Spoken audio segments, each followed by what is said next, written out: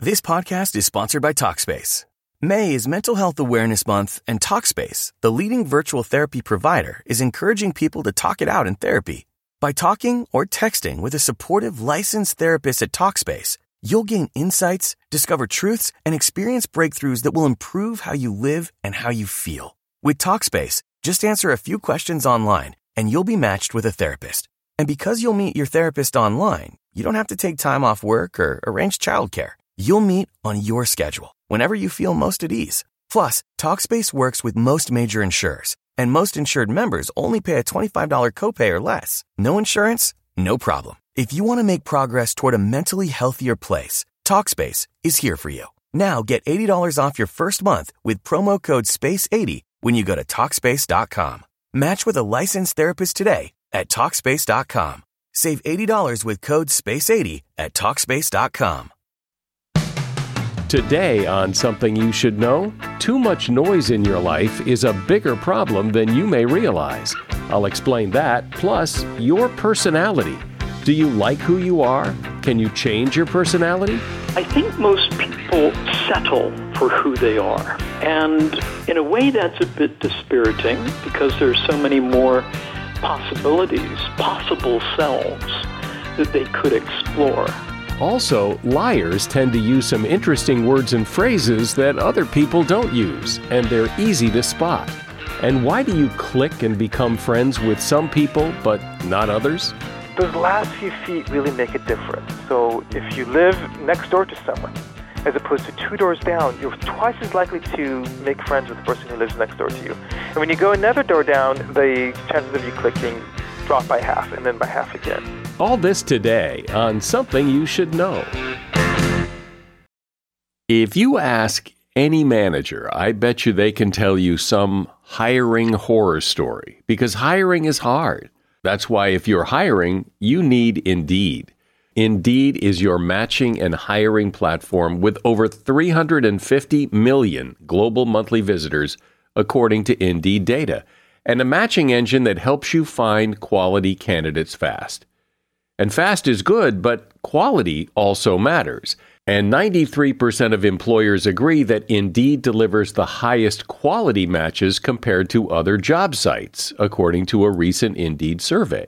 So why leave hiring up to your every so often, once in a while, try to do the best you can approach to hiring when Indeed gives you a proven system that works and so many potential candidates, you're bound to find the right person. And listeners to this show will get a $75 sponsored job credit to get your job more visibility at Indeed.com/something. Just go to Indeed.com/something right now and support our show by saying you heard about Indeed on this podcast. Indeed.com/something. Terms and conditions apply. Need to hire? You need Indeed. Something you should know.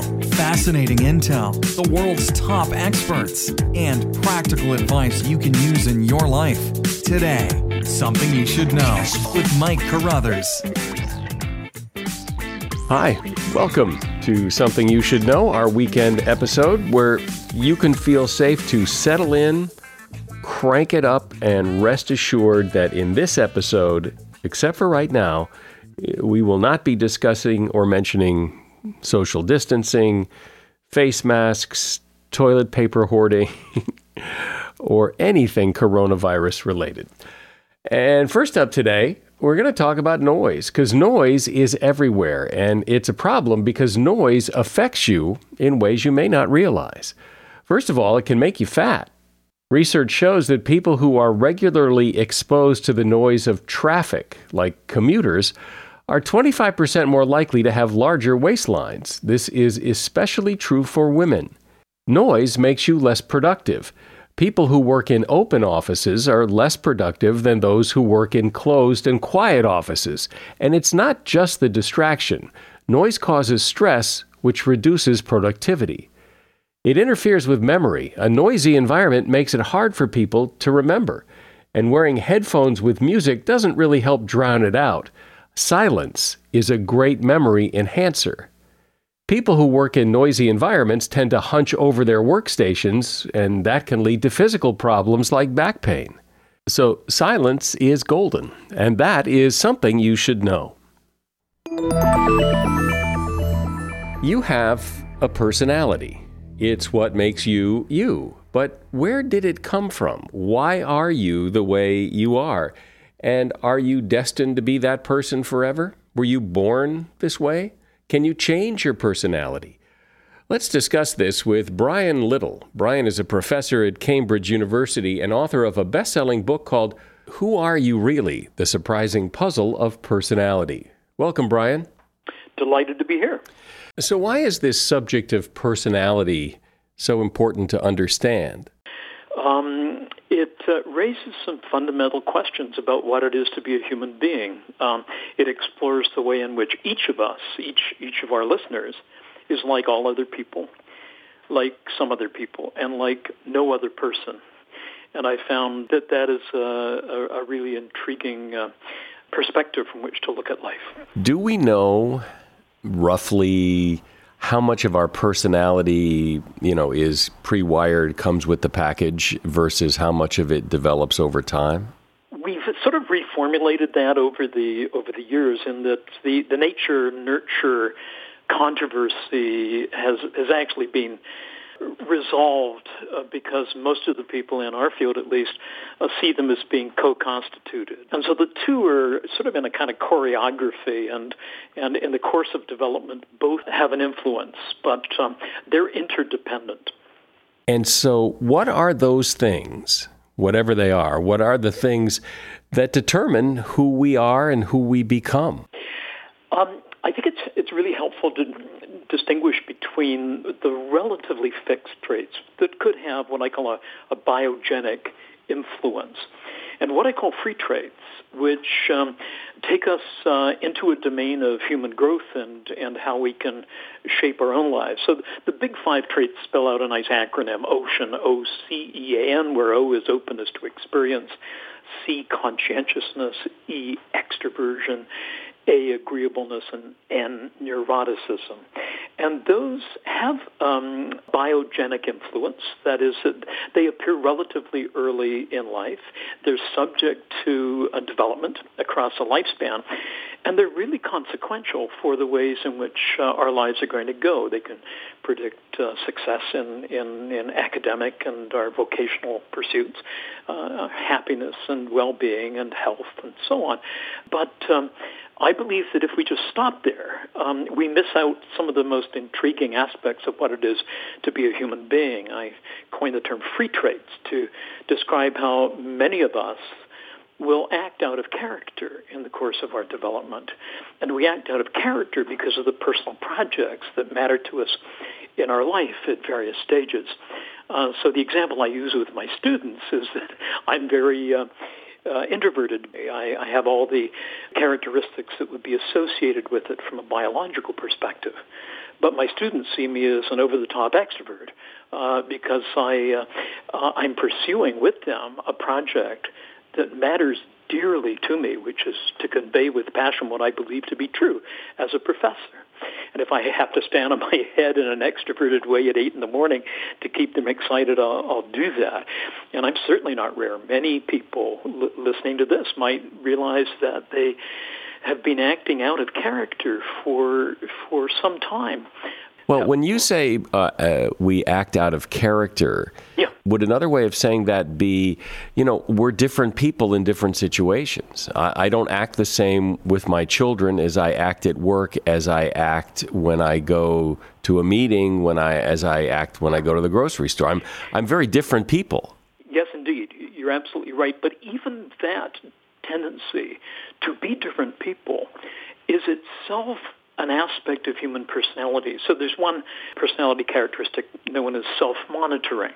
And those who are high in self-monitoring shape their behavior to conform to the situation they're in. As you say, at the soccer pitch, you act soccer dad. When talking with old friends, you're yet another person. And some might see you as a kind of stand-up chameleon, constantly shifting your personality to suit the situation. On the other hand, there are those who are low in self-monitoring who are just themselves. So you've got Doug, who is always Doug. He's never Douglas, and he's never Dougie. He's always the same in every situation. And those two individuals, high and low self-monitors, can really find it difficult to sustain a relationship, for example, because the low self-monitor says, I don't know who I married. You're a different person. Each time I see you in a different setting, I don't know who I actually fell in love with now. But doesn't everybody do that at least to, I mean, it's not an either or. It seems like it's more of a sliding scale. I mean, It is, indeed it is. But some people are extremely high on that disposition. Others are not at all. But on virtually all of the dimensions of personality, they're bell-shaped. There's a normal distribution. So most people will stack up in the middle. And that's why I think it's important not just to look at the variability, but to look at the reason for the variability and the projects, as I call them, the personal projects that underlie them. So it may well be that the reason you appear to be so different is due to an underlying project. Like one of the big 5 dimensions is agreeableness. Michelle may be the most agreeable and lovely person you can imagine, but for all of August, she acts out of character because she's trying to get her mother into a care facility. It's not working. And she's up against bureaucratic intransigence, and consequently, she's Hurricane Michelle for the whole month. And if you look at her, you'll say, boy, she's just so variable and so uncharacteristic right now. I think the better thing to look at is what is her core project that drives that behavior? It makes sense of seemingly inexplicable conduct. Knowing what you know about how personality builds in people, is it possible, has there ever been, to your knowledge, a case of could you be someone you're not if you really devoted yourself to, I want to change, I want to be a better person, a different person than I am? Can you change your personality, or are you guided by the things you've been talking about and you're stuck in that rut no matter what? Yeah, I think change is possible, and increasingly now we're getting evidence from studies at the University of Illinois, for example, that suggests that even the big 5 can be changed, especially with therapeutic intervention and so on, that we're not fixed like plaster in our lives. We have to be careful, though, in changing personality. For example, the participants that we've looked at over the years have sometimes generate self-change projects. So the project is be more outgoing, let's say. So that's a self-change project. And what happens is that if you generated the project yourself, if it is a self-exploratory project, I wonder what it would be like to be more extroverted this summer, or fake stability until I actually am stable, then that can be health-inducing. But if it's imposed upon you by somebody else, if you're told to be more outgoing by your boss or by your boyfriend or somebody who is insisting that you change, that can actually lead in studies that have been carried out with personal projects analysis, that can lead to feelings of depression and vulnerability. My guest is Brian Little. He is a professor at Cambridge University and author of the best-selling book, Who Are You Really? Seeking the truth never gets old. Introducing June's Journey, the free-to-play mobile game that will immerse you in a thrilling murder mystery. Join June Parker as she uncovers hidden objects and clues to solve her sister's death in a beautifully illustrated world set in the Roaring '20s.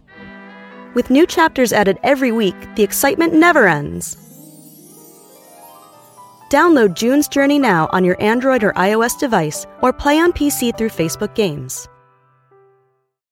As a listener to Something You Should Know, I can only assume that you are someone who likes to learn about new and interesting things and bring more knowledge to work for you in your everyday life. I mean, that's kind of what Something You Should Know is all about. And so I want to invite you to listen to another podcast called TED Talks Daily. Now, you know about TED Talks, right? Many of the guests on Something You Should Know have done TED Talks. Well, you see, TED Talks Daily is a podcast that brings you a new TED Talk every weekday in less than 15 minutes. Join host Elise Hu. She goes beyond the headlines so you can hear about the big ideas shaping our future.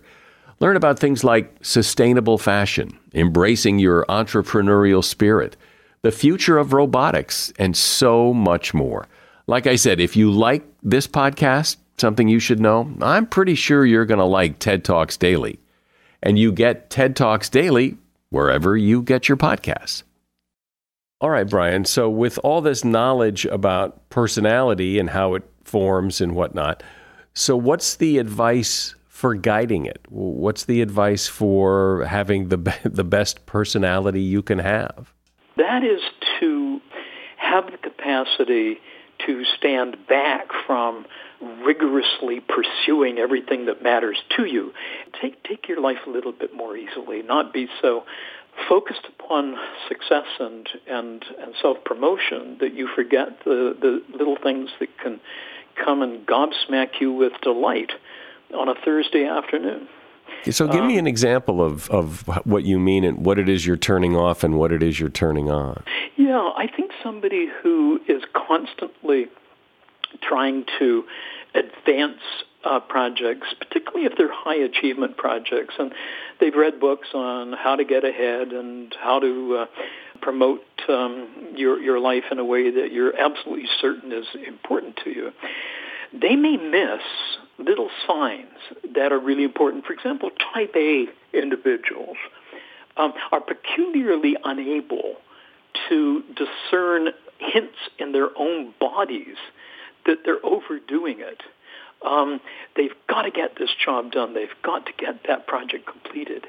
And my advice at the end of the book is that such individuals, you don't need to be type A, each of us can get into this rut, that you need to be able to disattend from project pursuit or the pursuit of goals that matter to you at various times and restore yourself. See things that are outside of you, and that way it's both restorative and empowering. And I think that lesson is often missed. So are you saying that if you wanted to be more extroverted, that if you adopted a project that put you out there and made you be more extroverted, that you would become more extroverted if you did it long enough?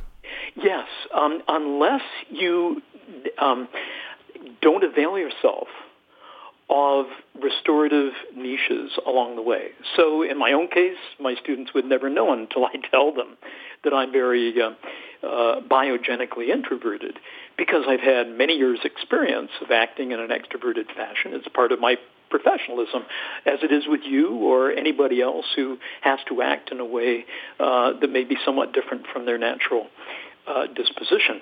Do you think your experience that people think about this a whole lot other than you, that people just live their lives and adapt their personality and life goes on? Or do you think people actually sit around and wonder about their personality and how to make it better, or is it worth adapting? I think that there are various stages in our life when it becomes more salient.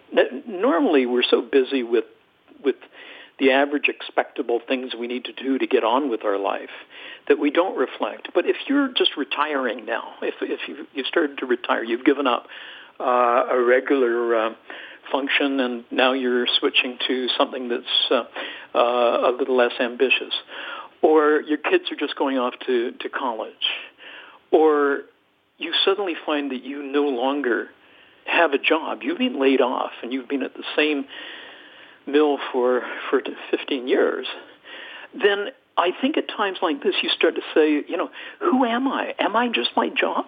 Am I just my kids? Am I something that is immutable, is going to be me forever? Or am I at the stage of my life where I actually need to reflect a bit? Lastly, I wonder, do you think most people are content with who they are? Or do they wish they were someone else or more like someone else? I think most people settle for who they are. And I think that in a way, that's a bit dispiriting because there's so many more possibilities, possible selves that they could explore. But some people are so constrained by their social circumstance, by their poverty, by their the rigidity of the family framework within which they were raised, that those possible selves don't arise on their horizons.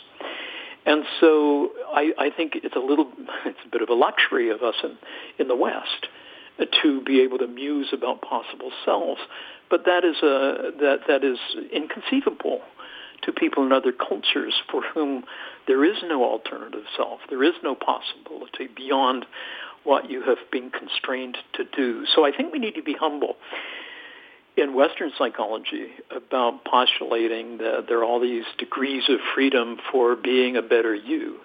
We're very fortunate that we can even conceive of such an idea. Yeah, but in the West, where we do have possibilities, and I can think of people like even my father, who, his father was an engineer, and my father was an engineer, and his brother was an engineer. And I don't think my father and his brother wanted to be engineers. I think they were pushed into it by their father. And Yep. And I wonder if, I never talked to him about it, but I wonder who would he have been if he'd been able to choose rather than be pushed, and did he ever regret it?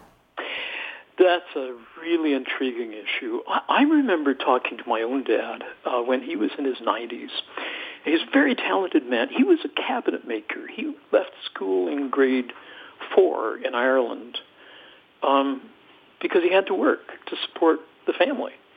And yet he was very bright and became a cabinet maker and a very skilled fellow. And I remember in his 90s me talking to him, and it was a very loving conversation. I just said, Dad, you would have made a great architect.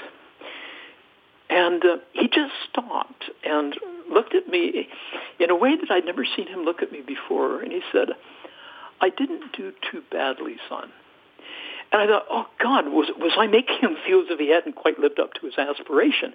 What he had done was he had reconciled, that he had done something that his generation needed to do, as you were saying about the engineer begetting an engineer begetting an engineer.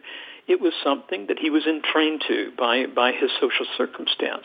But what he took inordinate excitement in was the fact that his son might be able to create another path. And basically, that's what happened.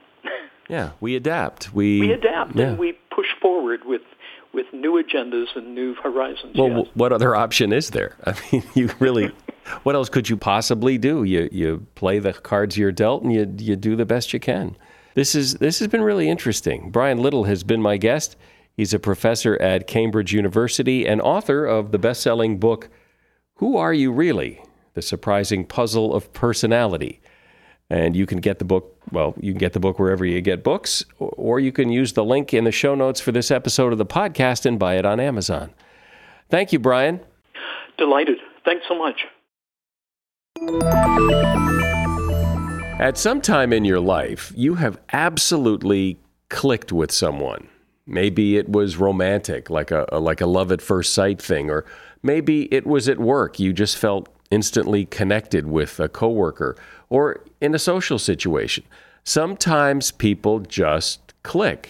And it's nice when it happens, but does it mean anything? If you click with someone, is that a good sign that this is a relationship worth pursuing, or is it likely to just be a momentary thing that flames out?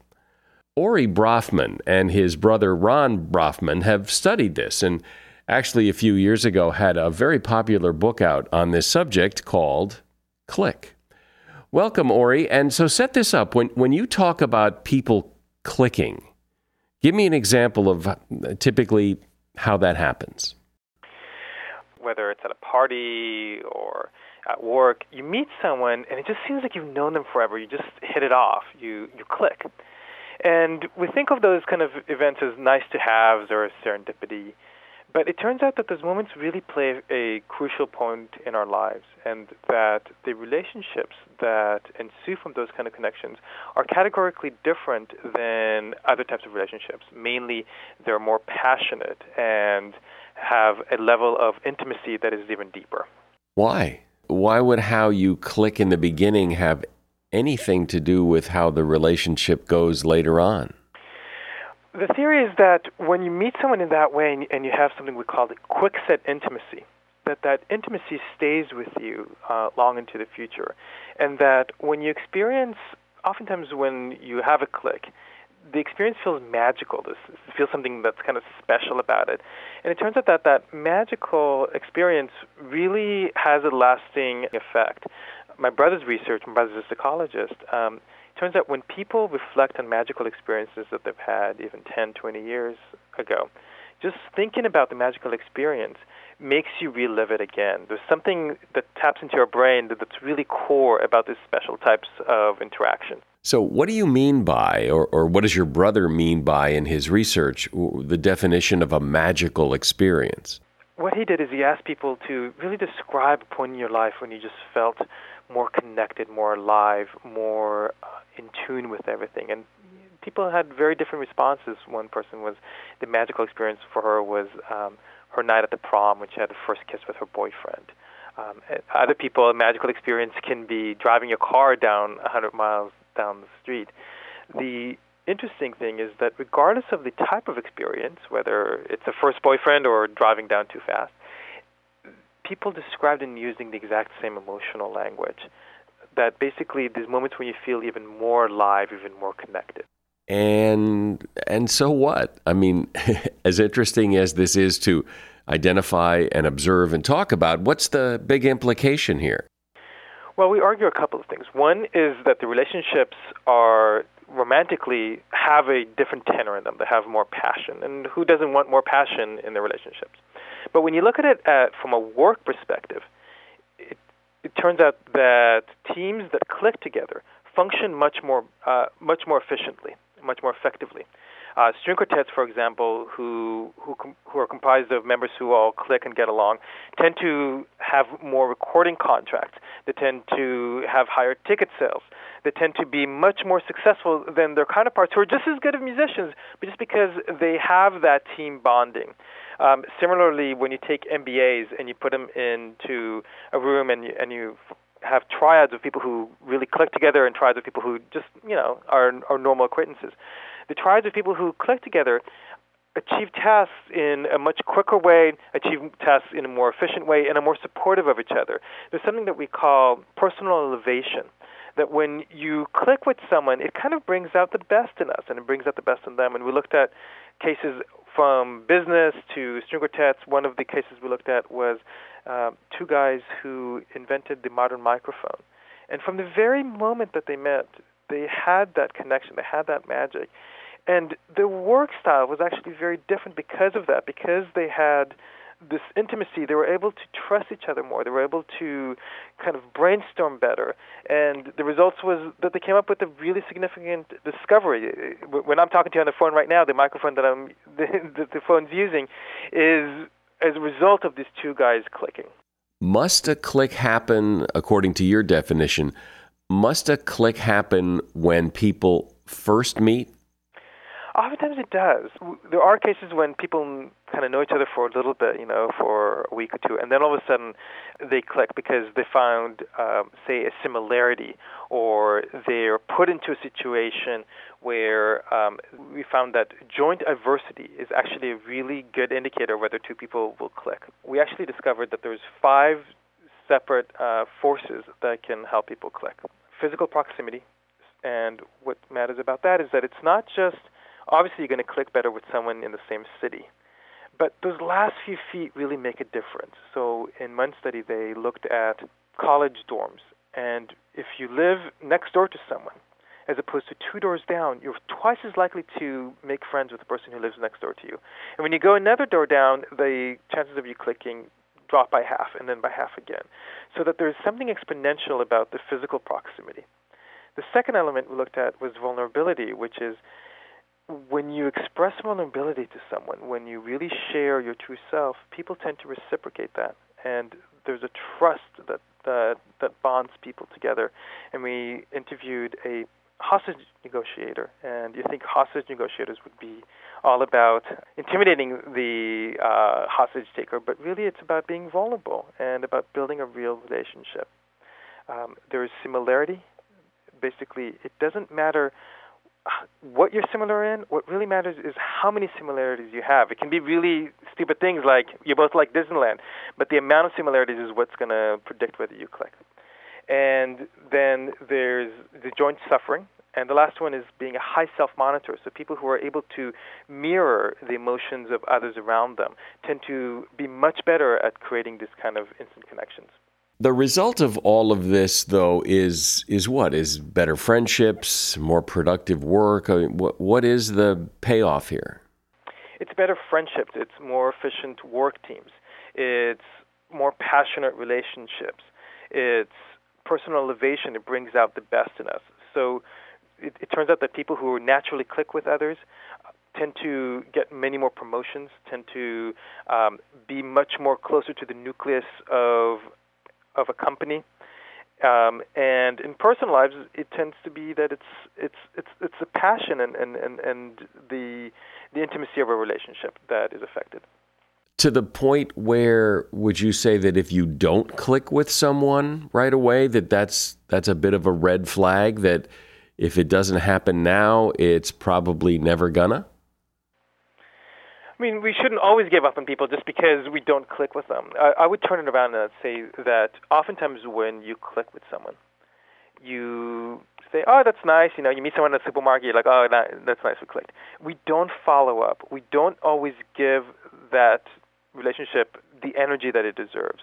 And we do two things that are problematic. The first thing at work is we try to separate personal lives from business lives. So if people click, we almost want to separate them. We don't want friends working together because it's almost like a first grader type thing.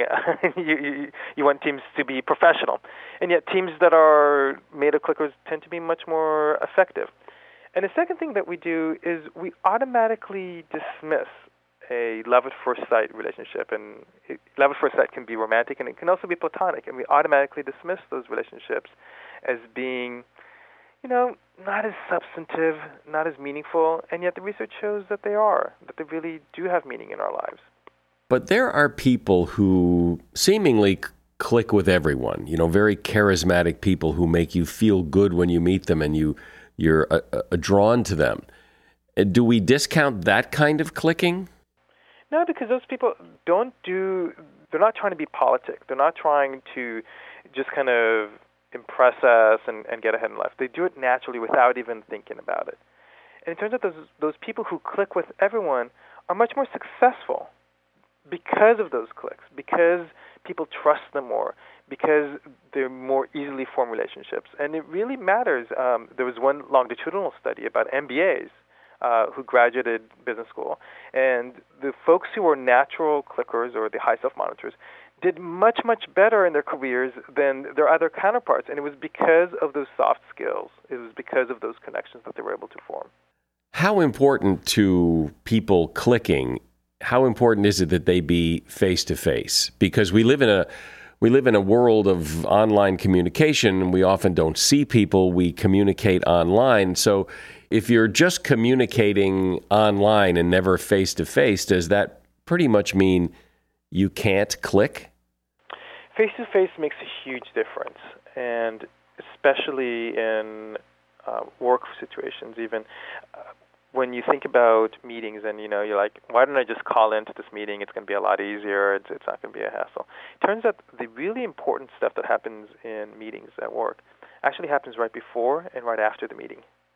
And what it is, it's about the connective dialogues that people have, the ability to say, hey, Mike, how's your family going? What's going on with your wife? Something like that. It actually brings the team much closer together, research has found. So, yes, face-to-face makes a huge difference. It doesn't mean that you can't, you know, hit it off with someone online. One of the stories we looked at in the book is of this woman named Kelly who and ended up having the exact same last name as a guy who also named Kelly.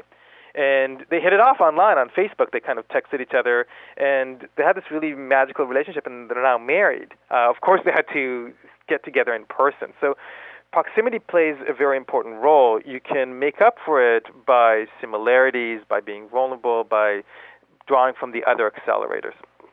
So now that I know this, now that you've explained this so well, what's the big takeaway from all of this? What's the big news? Big news is that you can predict whether you'll click with someone. You can also change your behavior in specific ways to form more instant connections. And that these connections are, although they seem serendipitous, there's kind of a predictability to them, and that they play a really major role in our lives. They affect whether it's in business or in our personal lives. Those connections really matter.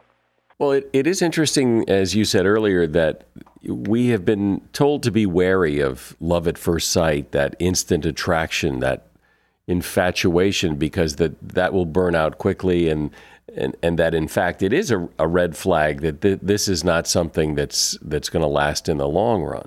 And yet you say just the opposite.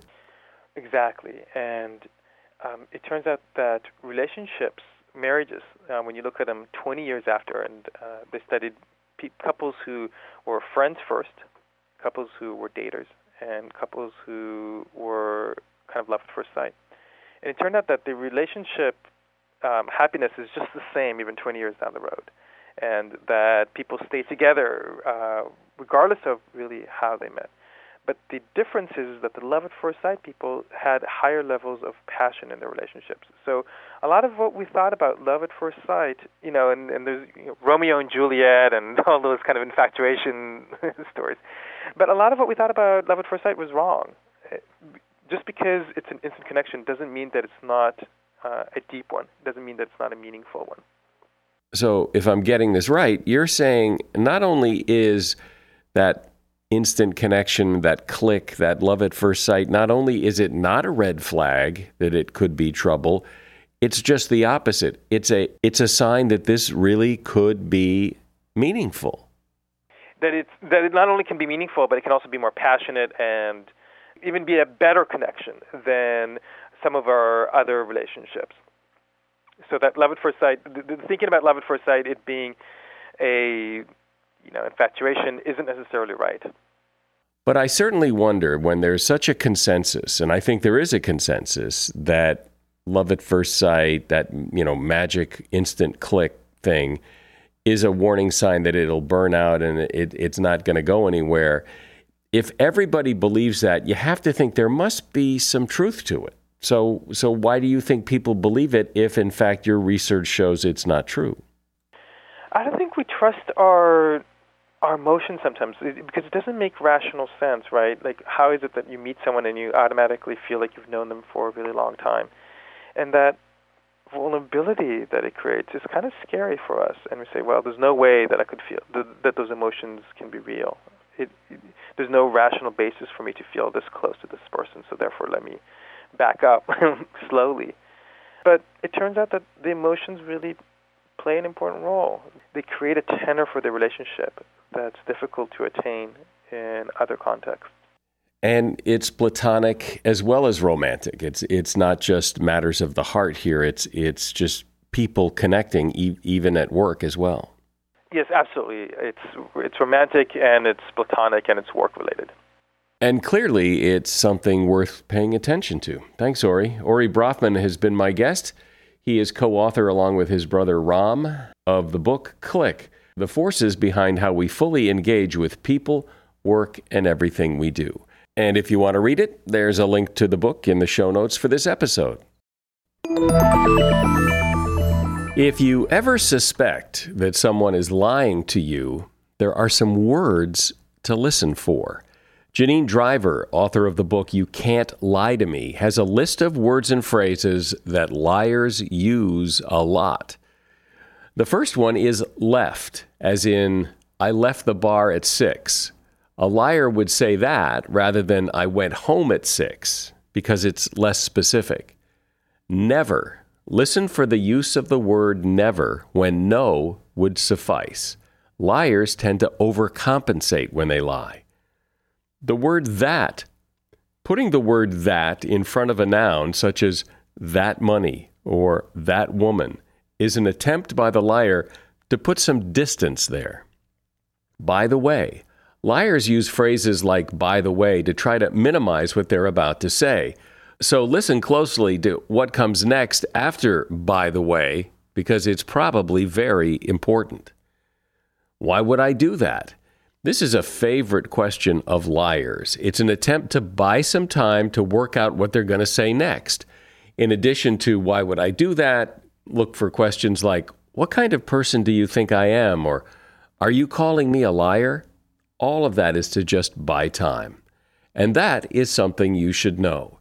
That's the podcast today. If you would like to email me, I am reachable by email anytime you like. You can write to me at mike@somethingyoushouldknow.net with questions or comments, or just tell me how you found the podcast. I love to hear how people and this podcast meet up. I'm Mike Carruthers. Thanks for listening today to Something You Should Know. The Bigger Pockets portfolio of podcasts are worthy of your investment. We're having a real conversation as real estate investors. New episodes available every day. It's important to buy where it makes money and not necessarily where you want to travel to. Bigger Pockets, On the Market, Rookie Real Estate, or Money Podcast. The purpose of flipping is to create more cash so then you can reinvest into other types of properties. The Bigger Pockets Podcast, on YouTube or wherever you listen.